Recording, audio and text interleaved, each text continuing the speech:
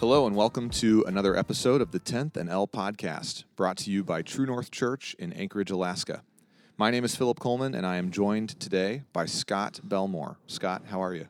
I'm doing good, Philip. It's been a great day. Yesterday, I spent the day on the water with some other friends, just trying to see if we can get some salmon in the boat. Yeah. We ended up with about 102 in the boat, and so it started off really slow, but by the end of the night, man, we were excited. Yeah, they waited till late to come in, huh? They did. That's that last awesome. high tide was pretty nice. That's cool. Good. Well, I'm glad to have you on the podcast today. It's good to be here. Good, man. If you're just tuning in or you're new to the podcast, this is part 2. Today, episode 12 is part 2 of a 2-part conversation about the Southern Baptist Convention. Last week on episode 11, I did the podcast solo and discussed the history of the Southern Baptist Convention, the relationship between the Southern Baptist Convention and True North Church, as well as some of the opportunities that relationship offers our membership and some of the potential risks that we should be aware of. So if you have not had an opportunity to listen to that episode yet, I would encourage you to start there. Today, Scott and I are going to be using some terms, phrases, titles of different entities and organizations within the Southern Baptist Convention, and some of that will make more sense to you if you have an opportunity to listen through the episode from last week. So that's what today's going to be. Today, Scott and I are going to be communicating a bit about the state of the Southern Baptist Convention, how it's going in 2021. Both Scott and I had the opportunity to attend the annual meeting of the Southern Baptist Convention back in June of this year.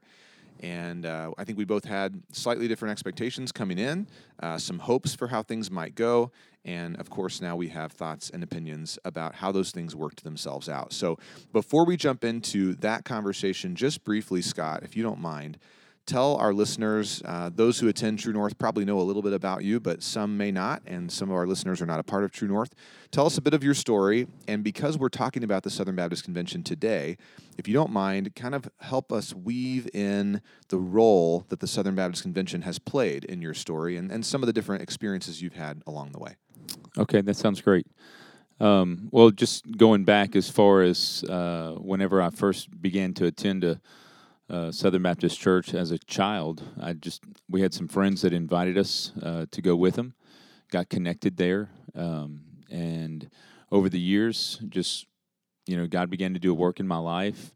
I had a Sunday school teacher share his faith with me about who Jesus was, came to a saving knowledge of that, and then just began to pursue that relationship and just to deepen my faith with Christ, and through that experience, it led me into getting plugged in with the BSU, which is the Baptist Student Union on the campus of the University of Louisiana Lafayette, which we now call BCM, which is Baptist Collegiate Ministry, which is kind of what we do here in Alaska, but we call it Mosaic rather than Baptist Collegiate Ministry to kind of help throw a broader net to some of the students and individuals that we interact with on campus. And so, and then from there, that's when God really began to do a work in my life, and just I really sensed that He was calling me into vocational ministry, and began to pursue a Master's of Divinity at New Orleans Baptist Theological Seminary. And there, one of the great things about being a Southern Baptist and being a part of and going to school at New Orleans Baptist Theological is that, part of the cooperative program dollars that we give to all of the national entities to help, it helps cut the cost and to, help students be able to afford going to get the training that we need. And so that's just really cool how some of those things have worked out in that setting. As far as previous jobs, I started working at some Southern Baptist churches when I was in college, just doing student ministry and doing worship ministry there. And then as I moved into seminary, I knew there was more of a focus that we were getting to, and it was going to be more around collegiate ministry and really pouring into the lives of college students, because that's where I really felt like my relationship grew and my faith deepened, because there were people that took me underneath their wing as a college student. When really I feel that's like one of the biggest opportunities that a student needs in their life, to have somebody really pour into them and help them make decisions through that. Because I think at that stage in life, decisions that they're making, and it's really at any stage in life, decisions that we make can affect us for the rest of our life. And so whether that be positive or negative. And so moving into some of those other arenas as far as jobs, I began to work for Louisiana Baptist Convention, which is the convention that oversees all of the Southern Baptist churches within the state there, and just began to do collegiate work there. Began to feel a call to ministry, or a call to Alaska. And if I wanted to come up to Alaska, it was going to have to be through the North American Mission Board, and so we refer to that as NAM. Yeah. And so there, some people will use that name in a different tone sometimes, but the North American Mission Board is who we serve with now as missionaries on the field here to Alaska to reach the students and faculty, staff, and administration at the University of Alaska Anchorage. And so so those are just kind of the job roles that I've had. But as far as the SBC's role in my life, we've just had it to where I really believe strongly in the stance that they take on things, the core beliefs that they have. It's very set on biblical standards, right. And so those are the things that really kind of draw me into being a part of a Southern Baptist church. Outside of the that each church has its own autonomy, and so we're not governed by the Southern Baptist Church. It's just it's like-minded individuals that come together to form this convention that help us do what we can to reach the nations, to reach the world with the gospel. And so that's like the catch. That's like the eye candy that's there for us to really be able to latch into what the SBC is doing. Yeah, and it's cool because one of the things that I discovered in doing some research to try to represent the history of the SBC well on last week's episode is looking at the original document that was presented to the Georgia legislature. And within that, I'm going to quote it poorly at this point, but I said it the right way last week, so another reason to go back and listen again. But something along the lines of compiling and funneling and then distributing, I think what they called energies, but what they mean is resources, finances, for the gospel, like the capital G gospel. It's cool how it's written in 1845. That was the beginning idea, and I would say that has been the common thread, and probably for you, that has been the common thread in Southern Baptist settings. So for those that are listening, to summarize what Scott is saying, he encountered Jesus for the first time in a Southern Baptist church, had an opportunity to participate in a collegiate ministry that was not just financed, but supported by and equipped by the Southern Baptist Convention, then sensed a call into a similar kind of ministry, served at both churches and the state level in Louisiana. I think you and Dana had a stint in North Carolina as well, right? West Virginia is where we spent some time, Gotcha, along the way. Yeah, and then coming to Alaska, at this point, you even have a professional relationship with the state level of Baptist churches in Alaska as well, right? That's right. That's right.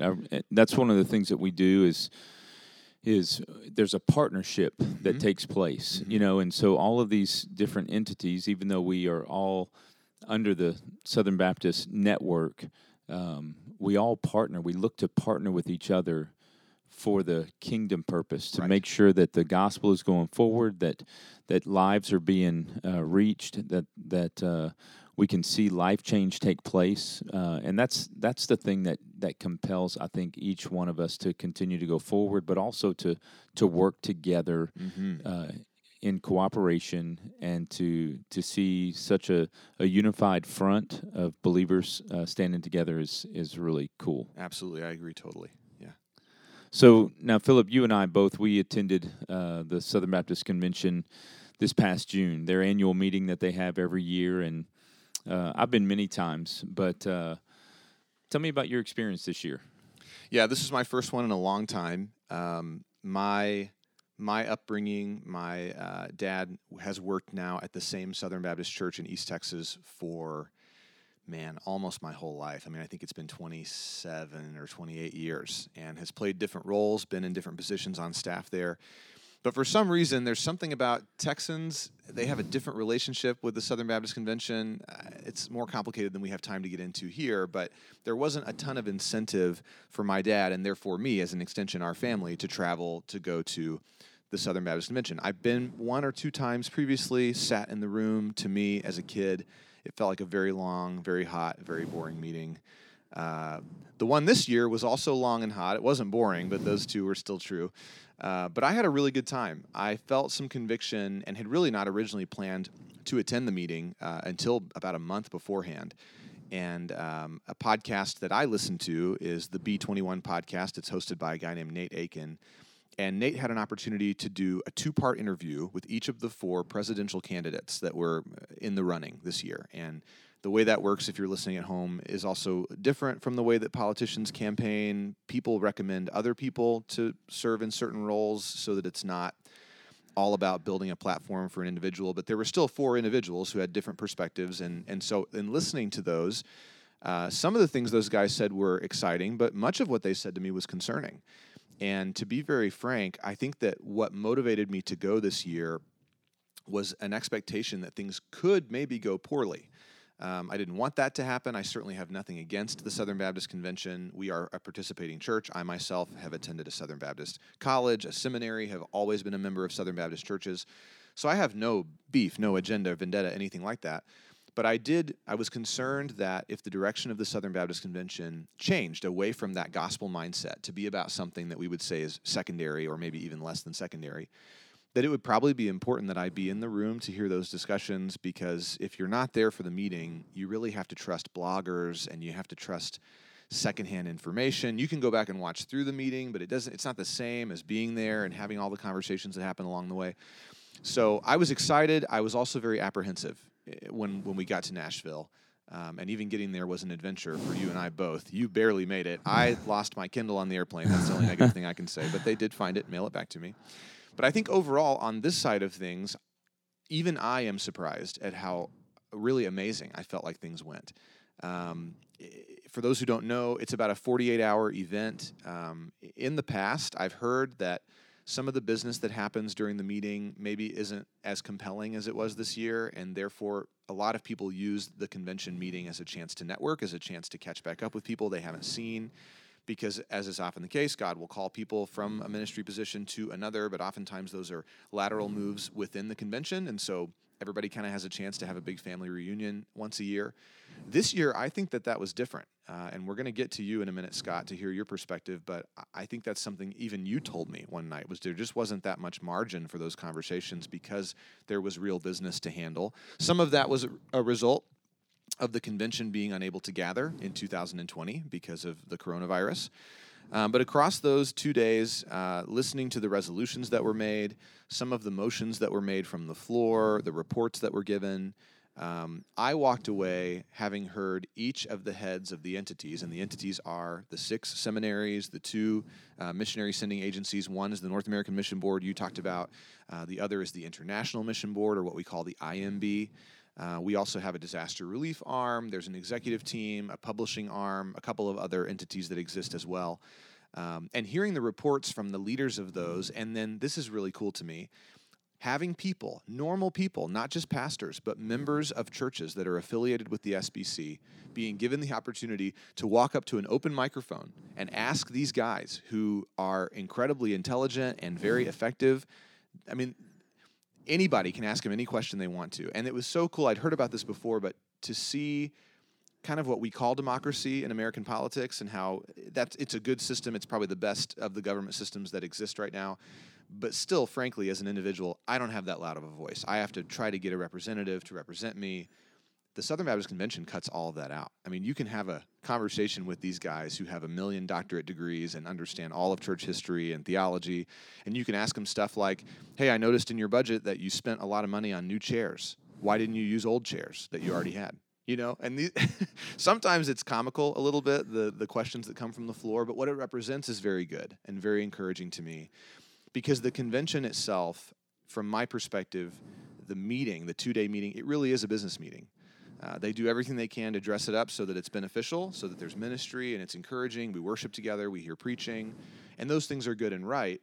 But at its most basic form, it has to happen for us to hold these entities accountable because we're giving financially. And so to see that happen in a way that was very gracious, generally humble. There were a couple of moments where I sensed, and you probably did too, some of the folks on stage maybe not participating in that accountability as much as we would have liked.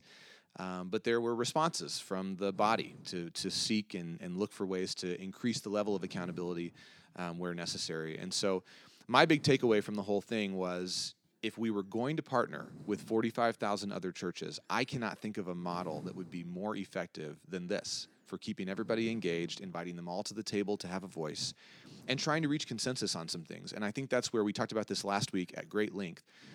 The Baptist Faith and Message, the document that functions as kind of our glue. I mean, we would say Jesus is our glue, but functionally, the bare minimum that we need to agree to, which is very biblical, is rooted in Scripture, and not just sort of like hinting at certain things, but very bold, the Bible says this, so we believe it, and we're gonna act on it. That was exciting to me. That was very encouraging. So I want to throw the ball back to you. You've been many times, many more times than I have. What was your experience, and if this year was different from your perspective, what was different about it? Well, just to bounce off of something that you said, as far as just like being able to go to the open mic, being able to have those conversations, there are times it's kind of like a family meeting. Sometimes within your own family, you have to call a family meeting, and there's some accountability that has to be put on each other. There's some conversations that have to be had. There are different things that have to take place in that setting. And so, for that, it's like, that's what it reminds me of every time I go to the convention. It's like we're having a family get together, and we're just having some of those hard conversations sometimes that have to be had in order for us to continue to move forward, to make sure that the gospel goes out. And so, that was one of the things that I really enjoyed about it. I think one of the other things, man, it really impacted me was the sending celebration with IMB, the International Mission Board. Man, it gave me chills. It's given me chills now to think about that night, and just the time that we got to celebrate with the 44, I believe, new international missionaries that are being appointed to go out to the field to serve all across the world. And that was just a very emotional time. I had some personal friends that were being appointed, and so to see them walk across the stage, share their story about how God began to work, and just what they're going to be doing over in Manchester. I mean, that was just a really neat time with them. As lifelong friends, as long-term friends that we've spent time together, and so. And if I can connect the dots a little bit, one of the things I talked about last week is that's one of the opportunities for any member of any church that's affiliated with the SBC. These sitting next to you in that sending ceremony, and seeing some of the people even having to stand behind a curtain so we can only see their silhouette because they're being sent to places where, if their names are shared, they may be sought out by the government or terrorists or other militant religious people seeking even to take their lives to prevent the gospel from being spread. It was so encouraging to me because very few of those people presented as your average master's or doctorate level seminarian. I mean, certainly they've all had to be trained. They've been willing to submit to that process. Yes, that's right. But the call was not first to academics and then to the nations. The call was to the nations, and the road went through academics to get there. And so if you're listening to this and you are a person who has considered ever attempting to try to go to an unreached people group or a reached people group, maybe even like your friends, Scott, that are going to be in Manchester, almost a post-Christian environment where late modernism and postmodernism is so rampant that people have rejected any formal religious system, very similar to America. There are opportunities anywhere from 18 months to the rest of your life that you could go and serve. And those opportunities are things that we are already connected to as a church that's affiliated with the Southern Baptist Convention. And they're things that are designed to be very affordable for you. And they're things that I can speak for the rest of our elder team and say, we would absolutely support and love to facilitate you getting engaged with that. So even that, how cool of an opportunity would it be someday, Scott, to see somebody from True North participate in a sending celebration just like that? I think that would be pretty amazing. So. Yeah, I think that would be really cool, and then to just jump back to where we were, I think, going into this meeting, I think there were some hesitations, I think, across the board as far as nationally, just to see where we were going to go. You talked about that a little while ago. Just there are some times that we have different opinions on different things, Yep. and sometimes we feel that our opinion is the only opinion that matters, and so we push it so far to the point where we become a little insistent in Sure. pushing, and then we hurt others' feelings, we hurt relationships that we've had, and I just think we have to be careful and mindful of that. And so going into this, it was really cool to see you and I discuss this, that after sitting through those resolutions, after sitting through those motions, and coming out on the other side as a unified front, I think what we landed on was that the gospel is what matters. Jesus is what matters. Yeah. And so to come to the table with these other opinions and then to place them or to put them to the side so that we can really focus on what truly matters, and that's bringing the gospel to the nations that need it, to a world that needs it. I think walking away from that, makes me grateful and hopeful to be a part of what's going on in the Southern Baptist Convention. Yeah, me too, totally. Coming into the convention, there were a handful of issues that I think are, we would probably say, cultural, just the fact that the culture has brought them up, and we as Christians have to decide how to respond to those things. So I want to just mention a couple things while we have time here.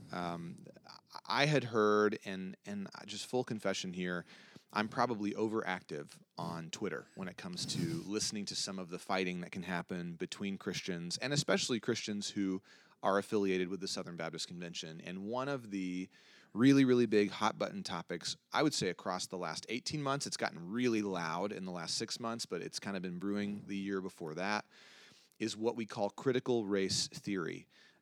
We don't have time probably today to get all into what critical race theory is and where it comes from, and does it have a use, does it not, is it opposed to the Bible, does it speak similarly to the Bible?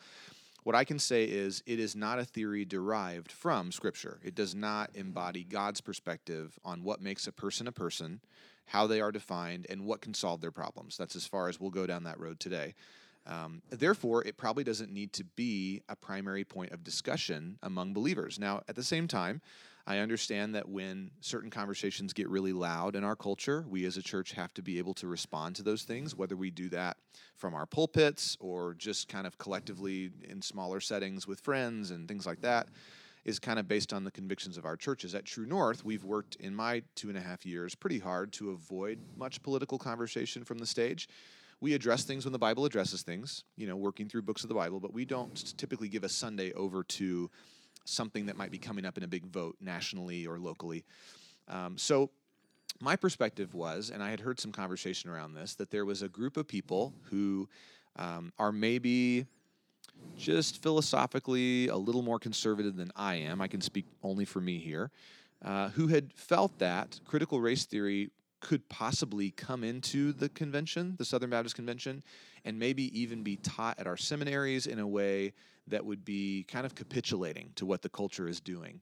And so there was some discussion before the convention. There was a group of people who had said that they sensed that the convention had drifted liberal theologically. There were even, unfortunately, some attacks on specific individuals that, from my perspective, were unnecessary and really pretty uncharitable. And so that coalition came with an agenda, and there were moments in the convention where they either attempted to or maybe wanted to attempt to bring critical race theory up as a major issue and ask the entity heads or ask the convention as a whole to communicate our perspective on that and kind of put our feet down on it. One of the greatest things that happened to me is we were able to pass pretty close to unanimously a resolution. We call it resolution number 2 because it was the second resolution that we got to this year. That's the only reason it has that number. And it was a resolution on racial reconciliation. It's available at sbc.net. It's also something that I could get in your hands if you're listening to this and you'd like to read it. It's a well-written document. What it does is it denounces any system of understanding who a human being is, what their greatest problems are, and how those problems need to be solved. It rejects any system that would say that those are primarily racial conversations, or primarily gender conversations, or primarily sexuality conversations. It rejects any system aside from the Bible's system of seeing people as sinful, wicked, far from God, and needing to be brought near to him by the blood of Jesus. And so, to me, that was a very effective blanket statement that was able to accomplish the sort of anti-CRT agenda that was boiling under the surface for some people. Unfortunately, those who had that agenda seemed to come away from the convention feeling that the racial reconciliation resolution was almost kind of just a miss for us as a convention, that we had a chance to speak directly against CRT and did not do that. From my perspective, that was good, because one of the purposes of CRT is to identify the sources of systemic or systematic racism in our country and another country. And my concern was, if we were to reject CRT by name, we might accidentally be throwing the baby out with the bathwater a little bit.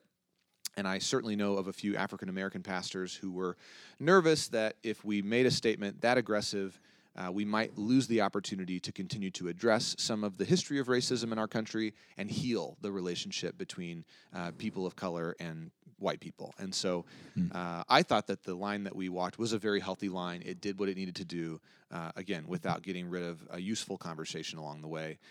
A couple of other things that I thought might come up that really weren't that big of a deal in the grand scheme of things was the role of women in ministry. There's a large church in California called Saddleback Church. It's where Rick Warren is a pastor. And very recently, that church has chosen to ordain women as pastors for the first time in its history as a church. Probably on a functional level, these women have been playing the role of pastor. I think that Rick has even said in the last few months that it was more or less a formality that they did this. But one of the statements that the Baptist Faith and Message makes about pastoral ministry is that the role of pastor or overseer, or we would say elder at True North, is reserved for biblically qualified men. And that is a position that we hold at True North. We are not ashamed of that. I don't know that either of us at this table can totally unpack God's mindset on why that's important to him, but he said that it's right, and he makes the rules, and when we follow his rules, our lives go well. And so it is always good and right to be in step with him. Unfortunately, it seems that there is maybe a new trend in church plants, especially, to see the planting pastor and his wife as co-pastors. And from my perspective, this is something that maybe we have seen happen more on the West Coast or in Western states or more liberal cities, where it's maybe more palatable to the culture to have a man and a woman in equal leadership.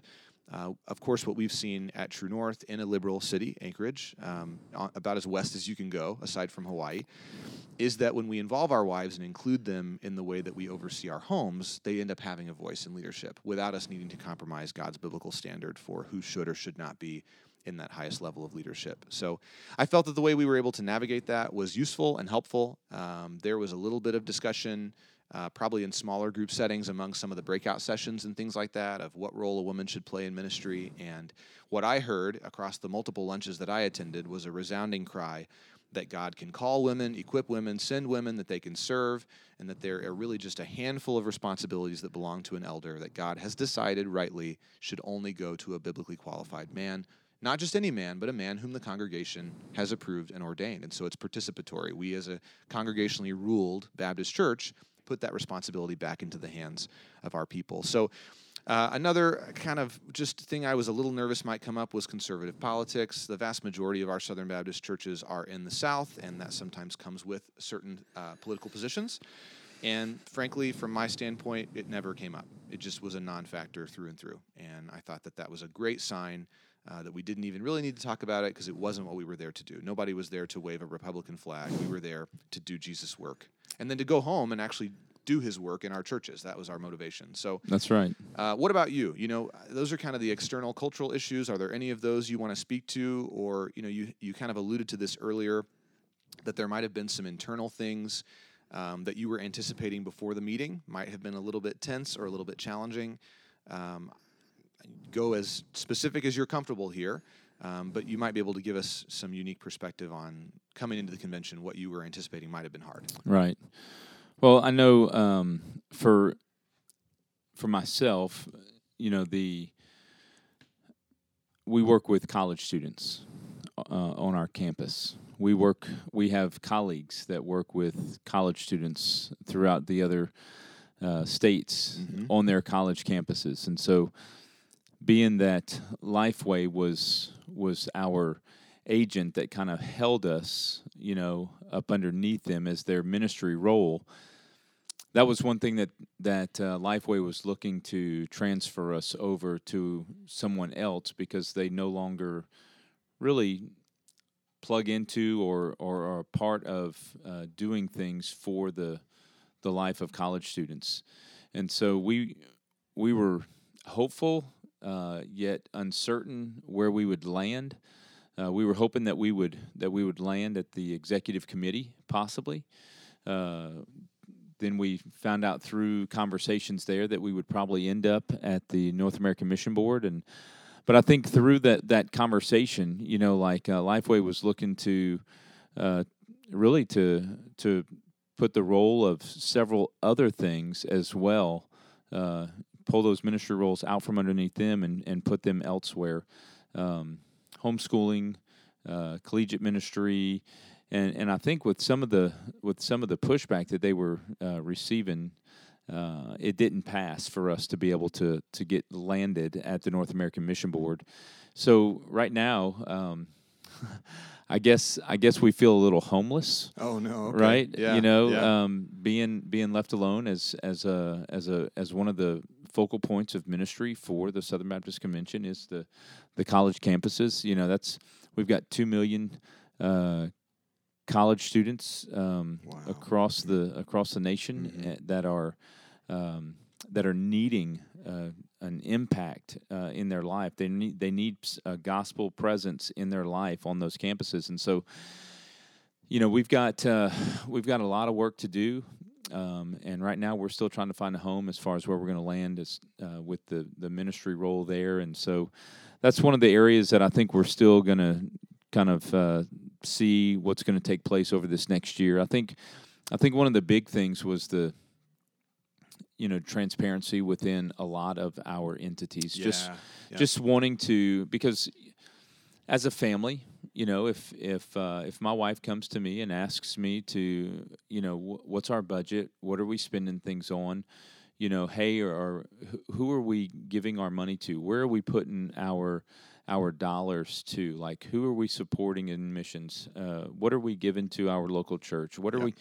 Those are things that, man, as a family, we have an open policy to, right? And so, as a family of Southern Baptists, with the entities that we've already discussed as well, there are several people that feel that it's a necessity to be able to have an open book policy to where we can see the transparency of each of those entities, of each of the entity leaders, and so I think that was one of the discussions that I was thinking that would come up that might be a little bit kind of strained conversation, but again, that was one of those things that just really worked itself out, and I think we may see some of that even come through, because I know they are wanting to do some accountability, kind of looking into some of the entities and making sure they're doing some background checks, some book checks, some different things as far as just making sure that they are above reproach in all the ways that they're handling and working in these entities. And so I'm hopeful that next year when we go back to the convention that we'll have some of these questions answered, that we'll see some of these reports that are going to be brought back to us that will give us insight as far as what's going on within these entities, if there aren't anything that are questionable that need to be brought up, if there are things that were found that were, maybe not right or unethical or improper for these entities or entity leaders to be a part of. And so, we're hopeful that nothing comes back, right? I mean, you never want to see, your convention or, your family have a black eye to it. And so we're hoping that this comes back the same, that there's not going to be anything that's going to cause any black eye against the SBC for people to throw stones or rocks at. Because, again, I think across the board, we all want to see each one of us, as the Bible says, to live above reproach, to live above what it is that we're supposed to be doing. And so I'm hopeful that when they do this, that we're going to be able to come back. It's going to be a clean slate. There's going to be things that have been put in place to hold these guys' feet to the fire, to be able to be this open book that we need to see, Yep. and that that will continue to move forward with kingdom work. So yeah. And I think two thoughts to that end, Scott. One, absolutely, we hope that there's been nothing at all that's been inappropriate. The mechanism that the convention came up with this year was to have the new president of the Southern Baptist Convention. I would say 80% of that person's responsibility is typically to be a figurehead, more or less. But the 20% that matters is they help appoint trustees, which are the oversight boards that decide if the feet are being held to the fire or not, to use your words. And then two, this year, uniquely, we as messengers, we as participating members of the meeting, tasked the president with putting together what we're calling a task force to do the investigating, because we use Robert's Rules of Order for the way that we kind of manage these meetings, just to keep everybody moving forward and to make the most of our time. One of the sort of mechanisms of Robert's Rules is that, and this is unfortunate, but we got around it in a good way this year, is that an entity could potentially investigate itself by default, and that wouldn't be very helpful. That would be the same as them giving a report, which they already do. We want more than that report. We want to see things that maybe they wouldn't necessarily bring forward, emails and private conversations that might communicate a different tone. And so that's happening this year. We'll get that report when the convention meets in Anaheim next year. And I want to make this plug before we land the plane here with our last question. If you are listening to this and you are a part of True North Church or any other Southern Baptist church anywhere in the world, and you did not know that your church can send messengers to the annual meeting, this year True North only sent 2, me and Scott. And we qualify for at least 6 based on our percentage of giving internally. And so if you are a member in good standing of True North and you would like to have a conversation about potentially attending this annual meeting, getting to see these mechanisms in play, being able to come back and communicate to the membership of True North what you saw, what was good, what was bad, I would love to talk to you more about that as we plan on June of 2022 being in California. This is probably the closest that the event will be for the foreseeable future. I doubt it'll ever happen in Alaska. Maybe it will. Maybe Seattle, maybe Portland, maybe LA, but Anaheim's probably as west as we'll get in the next 4 or 5 years. So that makes it a little easier. And, Disneyland's down there. So I'm not saying you have to do that, but I bet a lot of people will. So, Scott, as we finish today, you talked about the sending ceremony already. That was certainly a high point for me as well. I've been a part of a small version of that in Kentucky at the church I served at previously to this one. But man, it was really moving and encouraging to me, and so helpful to see the tangible result of the giving week in and week out of our members at True North Church. 6% of every dollar that we give goes to the cooperative program, and a piece of that will play a role, has already played a role in the training of these people, will continue to play a role in supporting them as they go and do the work of a missionary all around the world. And aside from that, just the unity, the overall sense of unity to leave and have had my own mind changed. And really, I don't think I was convinced by anybody. I was able to just look plainly at what was going on in the convention, what we stood for, what we didn't stand for, and to come home and to be able to support and defend our affiliation with the SBC was a real gift to me. What about you? What was one highlight? And then we'll wrap up for the day after that. I think one of the other highlights is, as I've noted just a little bit, is that we are one big family. And so coming together in one location, this was probably one of the largest conventions in many, many years. Yeah. And of course, it was all a part of some of the discussions and the motions and the resolutions that were going to have to be made. But one of the great things about this event is it is like a big family reunion, and just seeing guys who I went to college with who are now in ministry, seeing guys who I went to seminary with and was able to connect with, seeing pastors and friends that are all across the globe doing ministry, being able to reconnect with them, hearing their stories, updating them on what's happening, just to spend time with them, encouraging one another, praying for each other, and just laughing a little bit.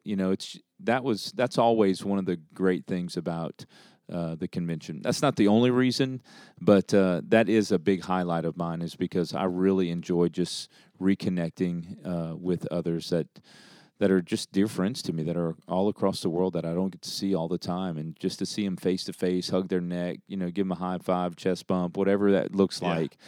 Those are things that it brings me back to those days when we got to hang out and to be a part, and we pick up that relationship as though we haven't even skipped a beat. And so that's the great thing about this family. Yeah. And what did Jesus say, right? The world will recognize you by your love for one another. So, I know we're there to do business, but I would say that love for one another is right up there on Jesus' priority list. Most definitely. Hey, thanks for tuning in today. That's as far as we'll get in this conversation. Next week on episode 13, I'll be interviewing Audrey Preston, a member of True North Church, and we're going to be talking about kind of riffing off of a sermon that I preached a couple of weeks ago at the time of this recording about health as an idol.